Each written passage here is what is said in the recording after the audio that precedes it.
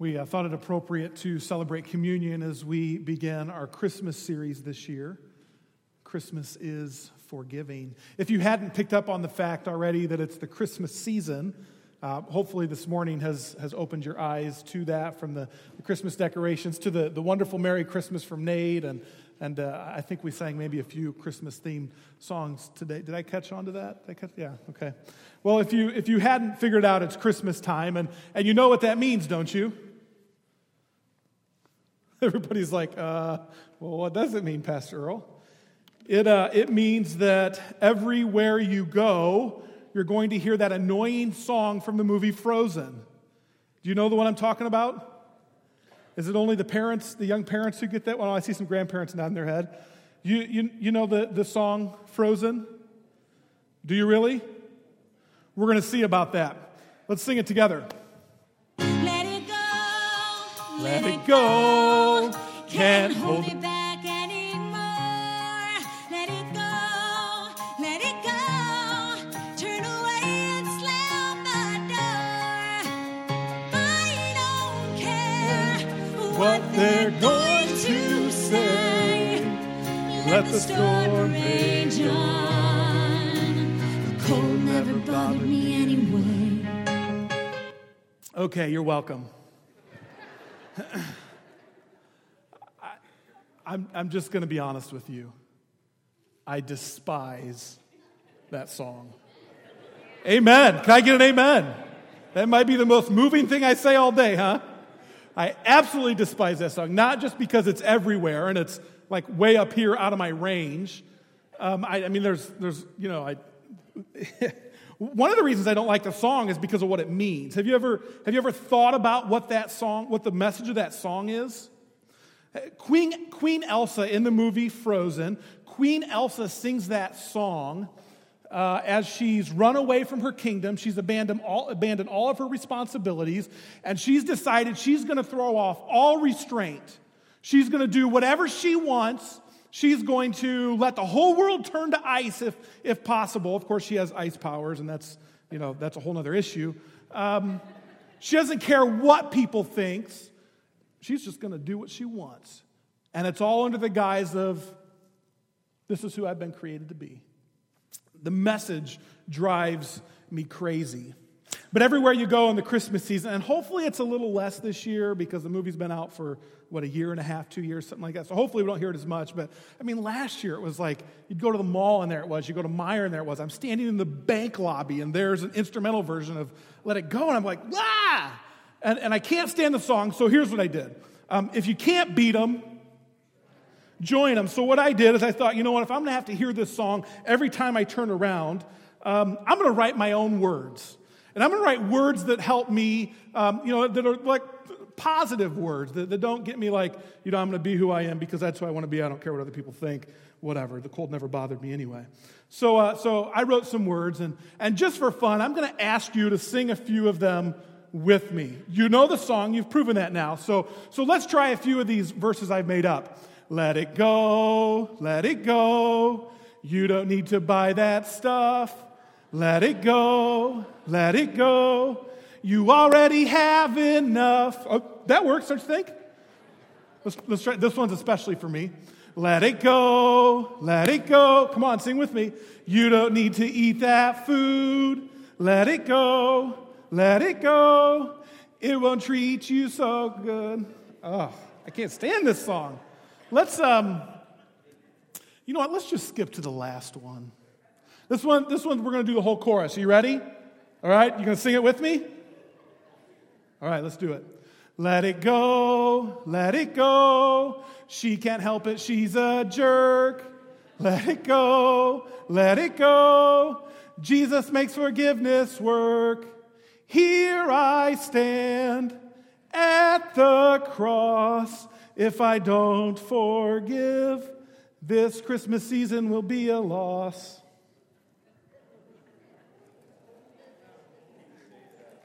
Yeah. I'll be here all morning, folks. No, praise God, the rest is preaching. That's it. I told you I hated the song. Way out of my range. Can't find the notes. I should have had Jim lead that part. Catch that, though. Go back to that last screen, Amy. If I don't forgive, this Christmas season will be a loss.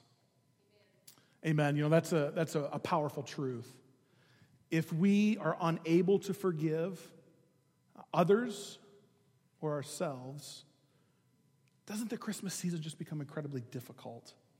You know, for so many, holidays are hard to sludge through, especially the Christmas holidays in the midst of all the joy and the happiness. So many people carry a burden and a heaviness that they just can't explain.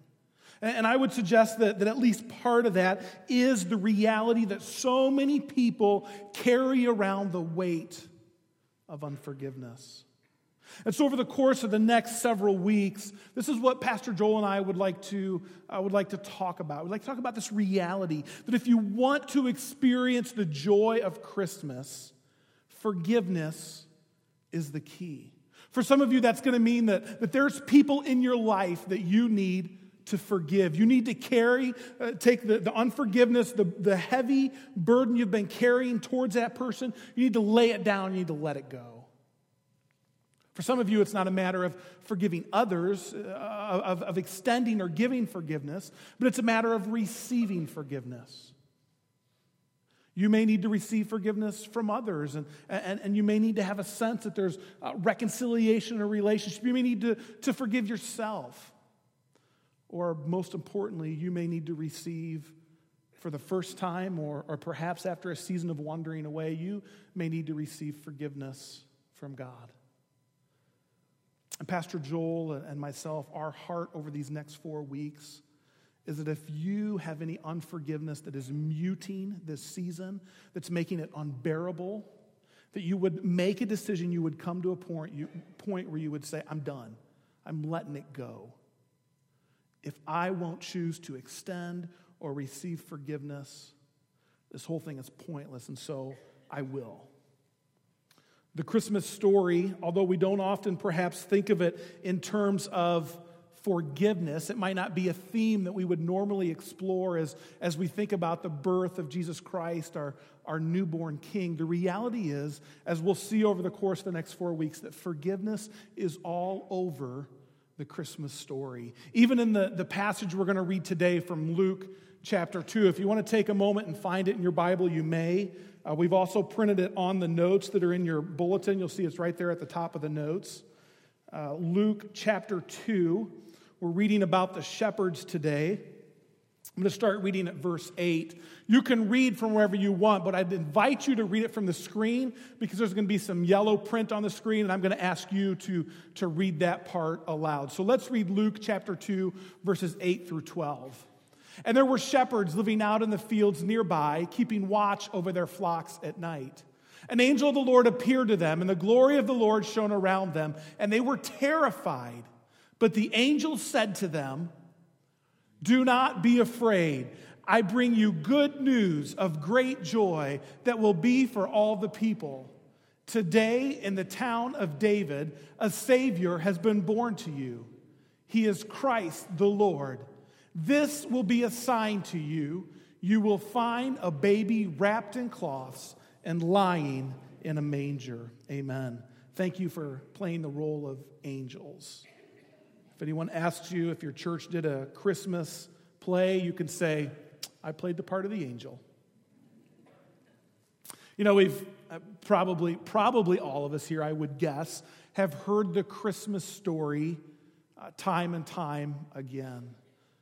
Perhaps even if church hasn't been a regular part of your life until recently, you've heard, maybe thanks to Charlie Brown, you've heard the Christmas story or bits and pieces of it. And it becomes so familiar. And we've taken this Christmas story, and because we've become familiar with it, and because we want to make it something that brings hope and peace and harmony at the Christmas times, we've made it, we've kind of sanitized it. We've taken out of it the original emotions. As a matter of fact, if we could put this picture up. Recently, I was in a Christian bookstore and saw this nativity set, and so I snapped a picture of it. And as you look at the picture of this nativity set, what are some words that come to mind? Just go ahead and holler them out. There's not a wrong answer. A Savior. Birth. I think like beautiful, serene, burlap. Ivory. I mean, ivory reminds me of like royalty, and I'm thinking I want tattoos like those folks. Scripture just tattooed right here on my gut. I got plenty of room for it.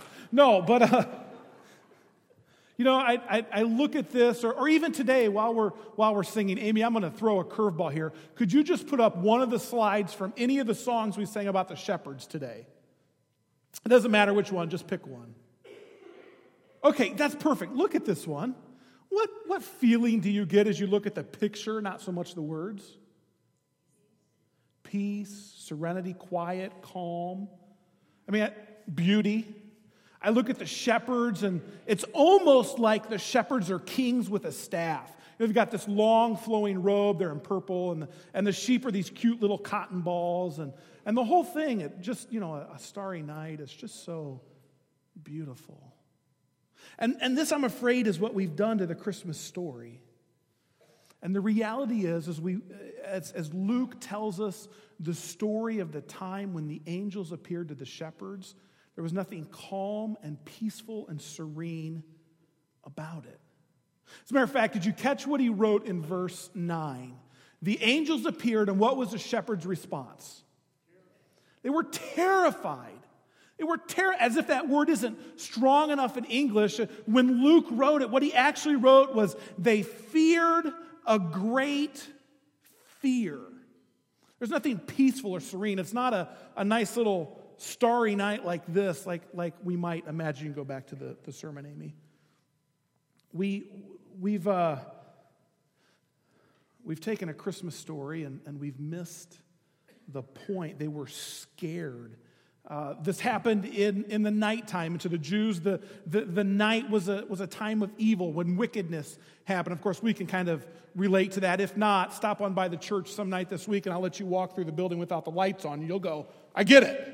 It's scary.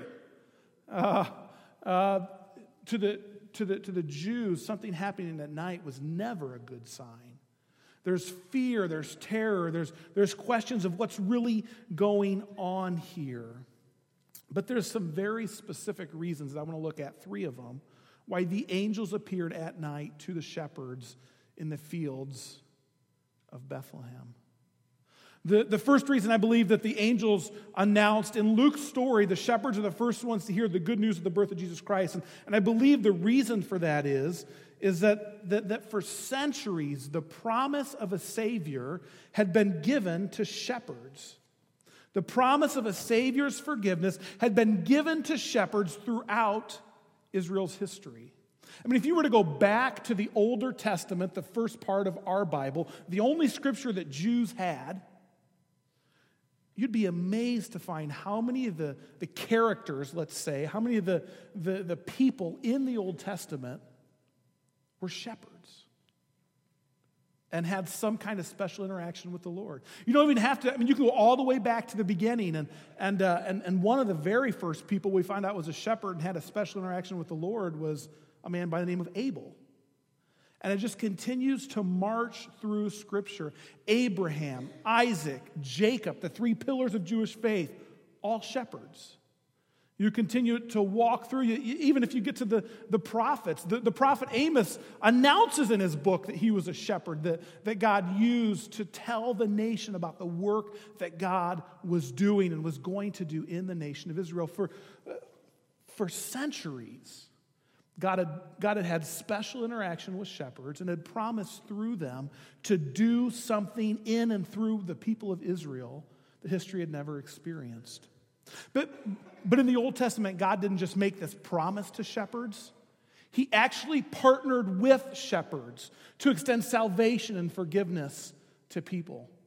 I mean, just think of 2 great stories that probably all of us have some familiarity with. God's people of Israel are in slavery in Egypt. And they've been there for centuries, 400 years, let's say. And then one particular afternoon, there's a dude in the field, and what's he doing in the fields? I've already given you that. He's watching sheep, and God appears to him in a bush. that burns and burns and never burns up. And God says, I've heard the cries of my people, and I've come to rescue them. Of course, we know that shepherd was Moses. That's right. I had you sing, and so now you're done interacting with me, huh? Will you please forgive me for that? Christmas is forgiving. Okay. So it was Moses, and God said, go bring my people out. And Moses led God's people out. The greatest act in all of Israel's history because of a shepherd. Or think about this, about 1,000 years before this happened, perhaps in these very fields, there was a young shepherd boy watching sheep doing his job. And one day a lion came along and snatched up one of the sheep. And so what did the shepherd boy do? He ran after it and hit it, grabbed it maybe by the tail. Whatever he did, it angered the lion because he dropped the sheep out of its mouth, turned around. And so what did the boy do? He beat it to death with his bare hands. And this happened again with a bear, and same result. And of course, we only know this story because David, the greatest king in all of Israel, and Pastor Joel so helpfully walked us through this over the last few weeks. David told that story to King Saul before David marched out and killed Goliath, and at least for a brief season, freed Israel from Philistine captivity. You see, God didn't just promise salvation and forgiveness through a shepherd. He partnered with shepherds in Israel's history to begin to accomplish that. And he also filled in whatever gaps were left with promises that he would one day send a shepherd who would care for his people. As a matter of fact, finish this sentence. The Lord is my... Yeah. Or open your Bible, if you'd like, to Ezekiel, the great prophet Ezekiel, chapter 34. I don't know about in your Bible, but in my Bible, there's a heading, and it says, the Lord will be Israel's shepherd. And as you read chapter 34 over and over and over, you get this sense. You hear the Lord saying through Ezekiel, you are the sheep of my pasture, and I will care for you. There's a reason that the angels appeared to the shepherds that night outside of Bethlehem, because this is where for thousands of years history had been pointed. God had been promising, I will send forgiveness. I will send a Savior. God had been demonstrating his willingness to work with shepherds to do it, and he had promised them, there will come a shepherd with a capital S who will take care of everything. Every forgiveness need, every bondage need that you have will be taken care of by him. Now catch this. For generations, and these shepherds were Jews, no doubt about it, for generations, the Jewish people had been waiting to see how God would keep these promises. And then here, on this night, the sky is filled with light and with angels, and they say, I kept my promise. And I'm telling you first, because you're the ones around whom the promise is focused. Now, if God can keep a promise over several centuries, that he would one day send a Savior to care for his people, and if he would announce it to the shepherds, the very metaphor at the epicenter of what he was doing, then we can have confidence, you can have confidence today that God will keep his promise to you. Every single person who waited and heard God's promise to send a shepherd and trusted God's promise, every single one of them, until this announcement in Luke 2, died waiting to see God's promise fulfilled. We have the opportunity to know that the promise has been fulfilled. And if he fulfilled it to the people of Israel, if he fulfilled it in these fields when he announced it to the shepherds, we can be guaranteed that he'll fulfill it to us. And what is God's promise? God's promise is to send through this baby that was born forgiveness and healing and freedom. It's as if the angels were saying to the shepherds that night, I've kept my promise. I've kept my promise. A Savior, a shepherd has been born to you. He will provide the forgiveness you need. And if the angels would deliver that message to shepherds in fields outside of Bethlehem, they would deliver it to us too. And God has made you the same promise. As a matter of fact, Scripture is chock full of promises. Just think of this one from 1 John 1:9, where God promises, if you confess your sin, I will faithfully forgive you of your sins. Forgiveness can be yours. God has promised it if you'll seek it, if you'll ask it, if you'll request it and admit your need for it. God has promised, I will forgive you. You will be accepted. And we can be sure that he will, because for centuries he kept his promises that he would one day send a Savior. And the shepherds got to be the recipients of the promise, of the fulfillment of centuries of promise. I think the second reason the angels appeared to the shepherds is that these specific shepherds in the fields of Bethlehem were temple shepherds who cared for the animals used in sacrifices at the temple in Jerusalem. These were temple shepherds. Now, real quick, if you go all the way back to the first book in the Bible, Genesis, chapter 3, something incredible happens there. Adam and Eve disobey. They sin. And as a result of their sin, they look at each other and they realize for the first time since they've been created that they're naked. And so what do? They hide. Yeah, they cover themselves. They hide. Art depicts it, behind a tree or a bush or something like that. But the Scripture doesn't say it, just says they hide. And then, as was his habit, God comes down into the garden it's almost like his afternoon walk, afternoon story time or playtime. I don't know, I'm adding there. But the Lord appears in the garden to walk with Adam and Eve, and he doesn't find them. And so he calls out to them, and we have this whole dialogue about what's happened. Of course, God knows what's happened, and finally they somewhat begrudgingly and not completely admit what they've done. And so what does God do?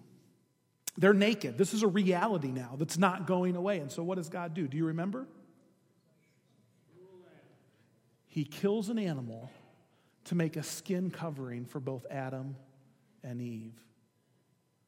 And so here we have, among other consequences, the first key consequence of sin is death. Animal had to be killed, blood had to be shed so that their sin could be covered up. And so this becomes a focal part of Israel, Jewish worship. God delivers to them a sacrificial system that says, if you want to be forgiven, in order to receive, acknowledge my forgiveness, an animal needs to die. And the most common animal that we know of was a spotless lamb, a sheep. There were other animals that God had made provision for, but the lamb was the focal point.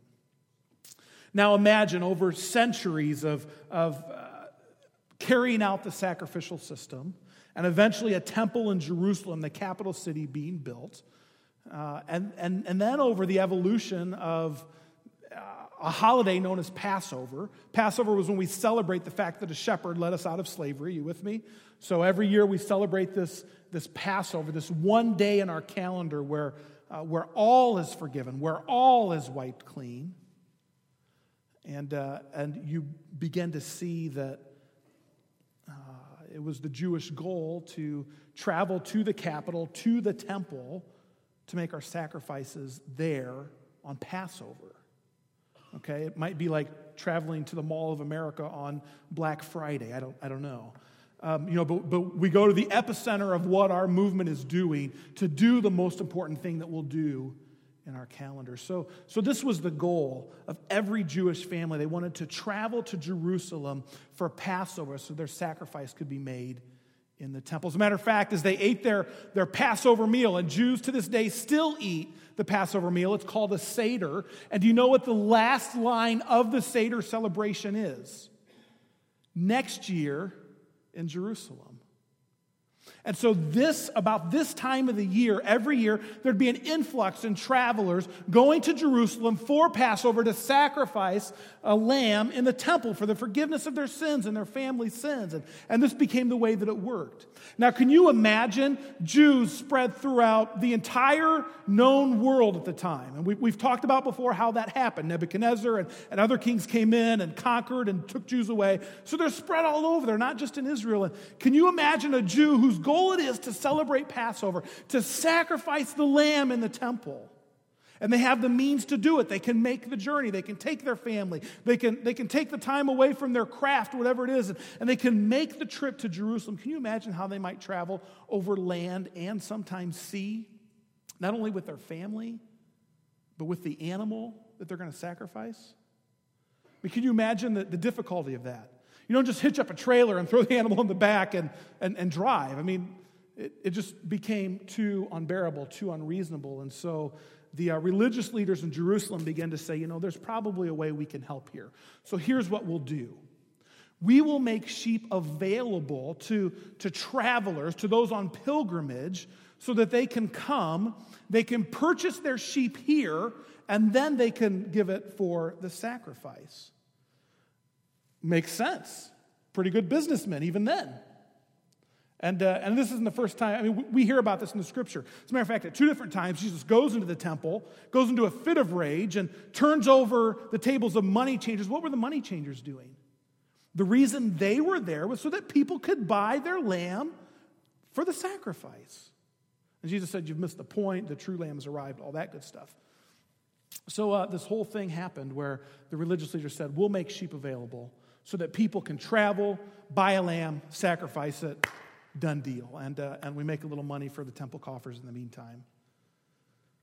Well, if you're going to supply sheep to people on pilgrimage, let's say thousands of Jewish families, where are they going to come from? The sheep. Yeah, that's right. Someone has to tend them. Someone has to care for them. There has to be flocks somewhere. Traditionally, the temple flocks were kept outside of Jerusalem in Bethlehem. Bethlehem, the town of David, the great shepherd king. And so here are these shepherds taking care of sheep that not too long from this announcement will be used to provide forgiveness for people who need it. And the angels appeared, and they weren't just, in a sense, they weren't just announcing to the shepherds that God has kept his promise that a Savior has been born. They're saying here in the epicenter of this whole thing, these sheep are the first of the last. There won't be any more. In just a few years, the Lamb will be sacrificed. The forgiveness will become available to everyone. And the visual, the image, the meaning of the angels appearing here is powerful. Soon the Lamb of God who takes away the sins of the entire world will be sacrificed. And we want you to know about it. God wants you to know about it. This is available to everybody. The angels didn't just appear to the shepherds, though, because of God's track record of promising this and to show that God keeps his word. It wasn't just because these were the temple sheep and maybe even the sheep had a little party like, hey, that's it, we're done, no more being killed. I don't know, I'm making that up. But thirdly, because if there was anyone in and around Jerusalem who needed forgiveness, it was shepherds. Shepherds were badly in need of forgiveness. And if you've been part of Beulah for the last several years, you've heard this time and again. The reality is that shepherds in Jewish culture, horrible. I mean, you look back at the Old Testament, you think it might not be so bad. I mean, we just listed Abraham, Isaac, Jacob, Abel, David, Moses, Amos, and the list could go on and on. All these people were shepherds. You'd think it'd be a good thing to be a shepherd. But by the time Jesus is born, that's not the case for shepherds. It had moved from a family business that had some nobility, and it really kind of become the dregs of society. You couldn't trust shepherds. Shepherds' reputation, the stereotype about shepherds is they're dishonest, they're thieves, they use land that doesn't belong to them, they take things that aren't theirs. As a matter of fact, in Jewish teaching, children were actually taught, you don't buy things from shepherds. Because if you do, if we could say it like this, it might be like that guy down the corner, with the stuff in the back of his truck. And you're going, where'd that come from? Why does this say Smith family on it? I mean, it's like, if you bought from a shepherd, it was like buying hot items. These probably weren't theirs. If they're going to sell you wool or milk or anything sheep-related, they got it somehow. And the sheep they tend aren't their sheep, so they came by it probably dishonestly. The shepherds of this part of the country, Palestine, at this time in history, were the lowest of the low. They were the people that were overlooked, they were outcast, they were marginalized, they were the invisibles that you could look right through and not even realize that they were there. They weren't to be trusted. Religiously, they couldn't even participate in the worship of their people. They weren't allowed to go in the temple. They were considered unclean, and so they couldn't come near. Interacting with them would make the person who interacted with them unclean, and so they were stuck in the fields, marginalized. Now here's the thing. If you have a sense of what this is like, if you're reading the story for the first time, you might think, okay, this makes sense. It's nighttime. Of course, there's going to be groups of them.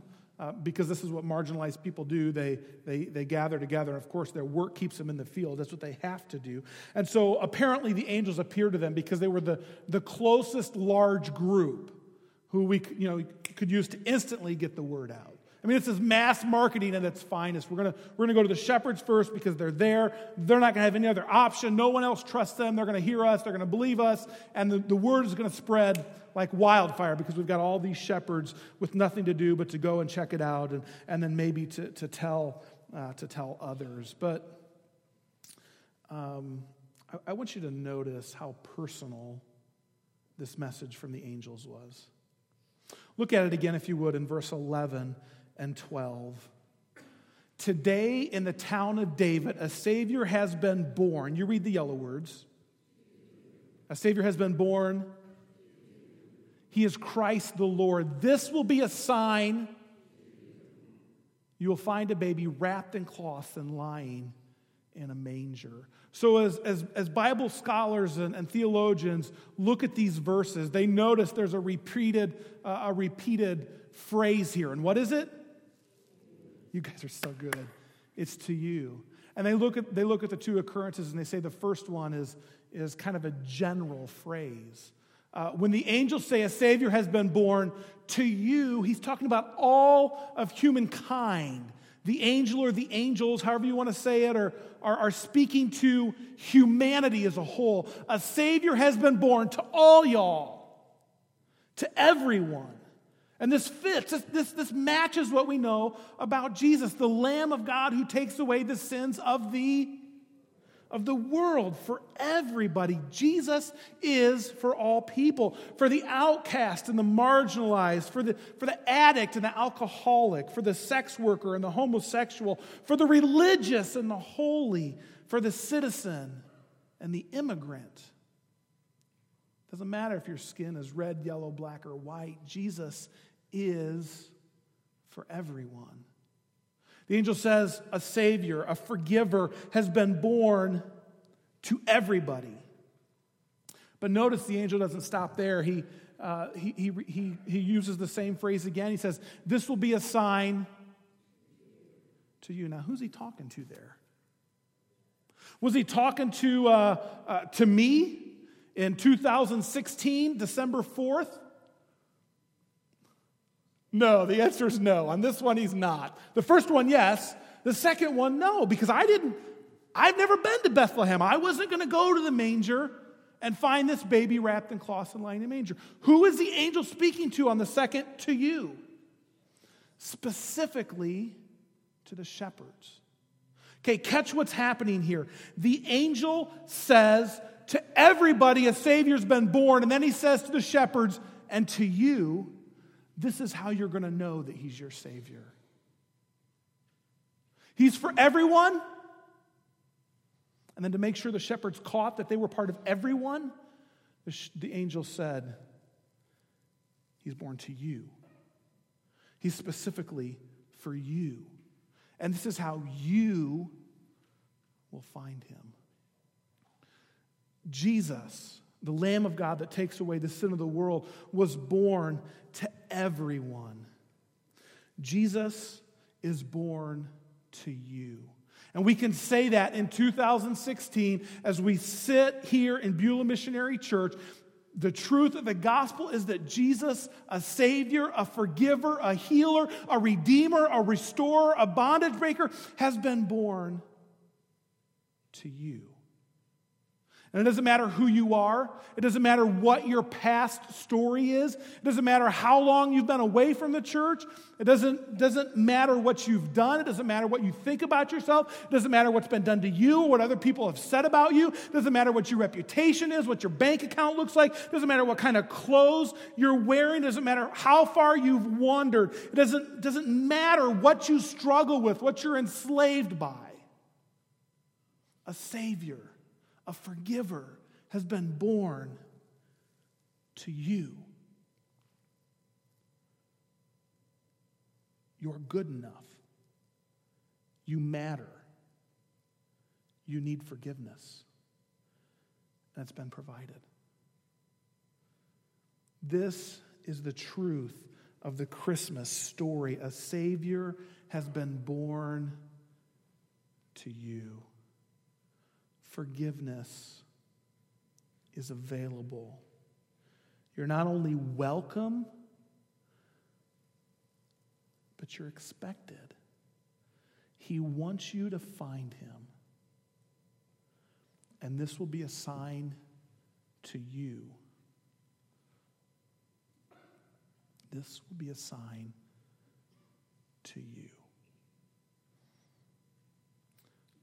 I don't know where you're at this morning,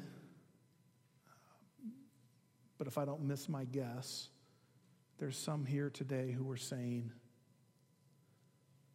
I need a forgiver born to me.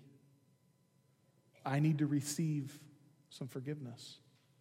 I need to be forgiven of my sins. I need to not only have forgiveness for this act that I'm caught up in, but I need to be free from it.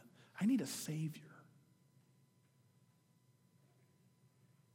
My hope for you today is if your heart speeds up, the beats get faster as we talk about the reality that a Savior has been born to you.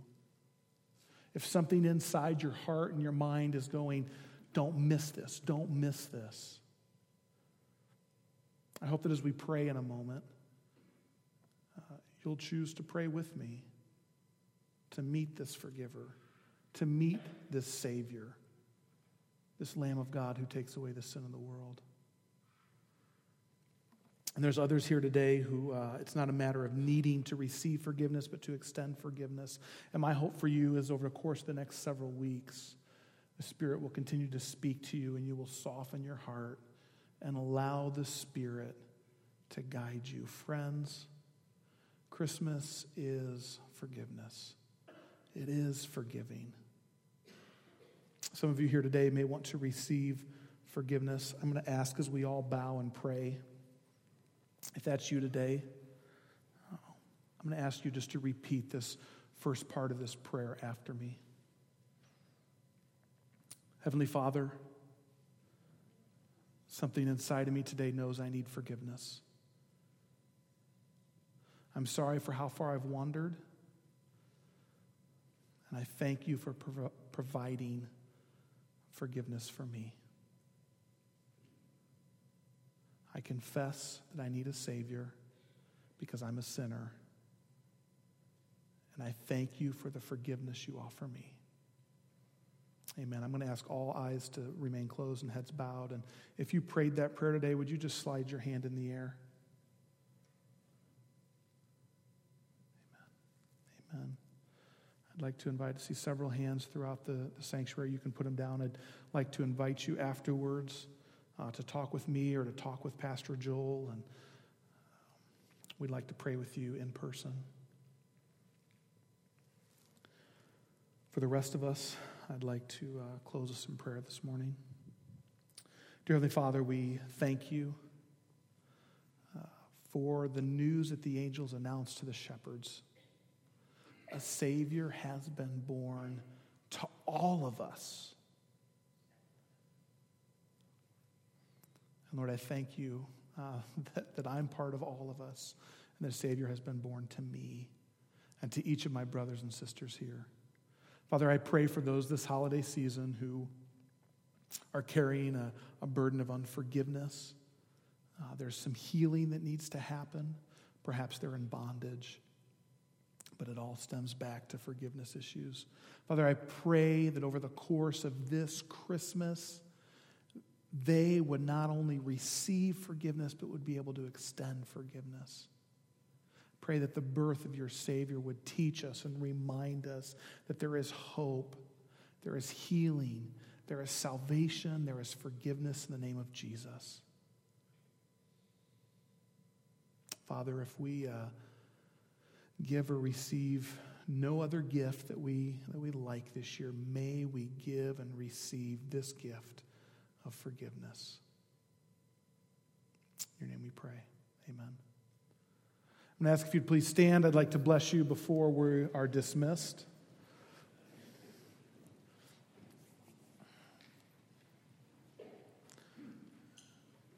I'd like to pronounce over you the blessing that was typical in Jewish worship. May the Lord bless you and keep you. May the Lord cause his face to shine on you and be gracious to you.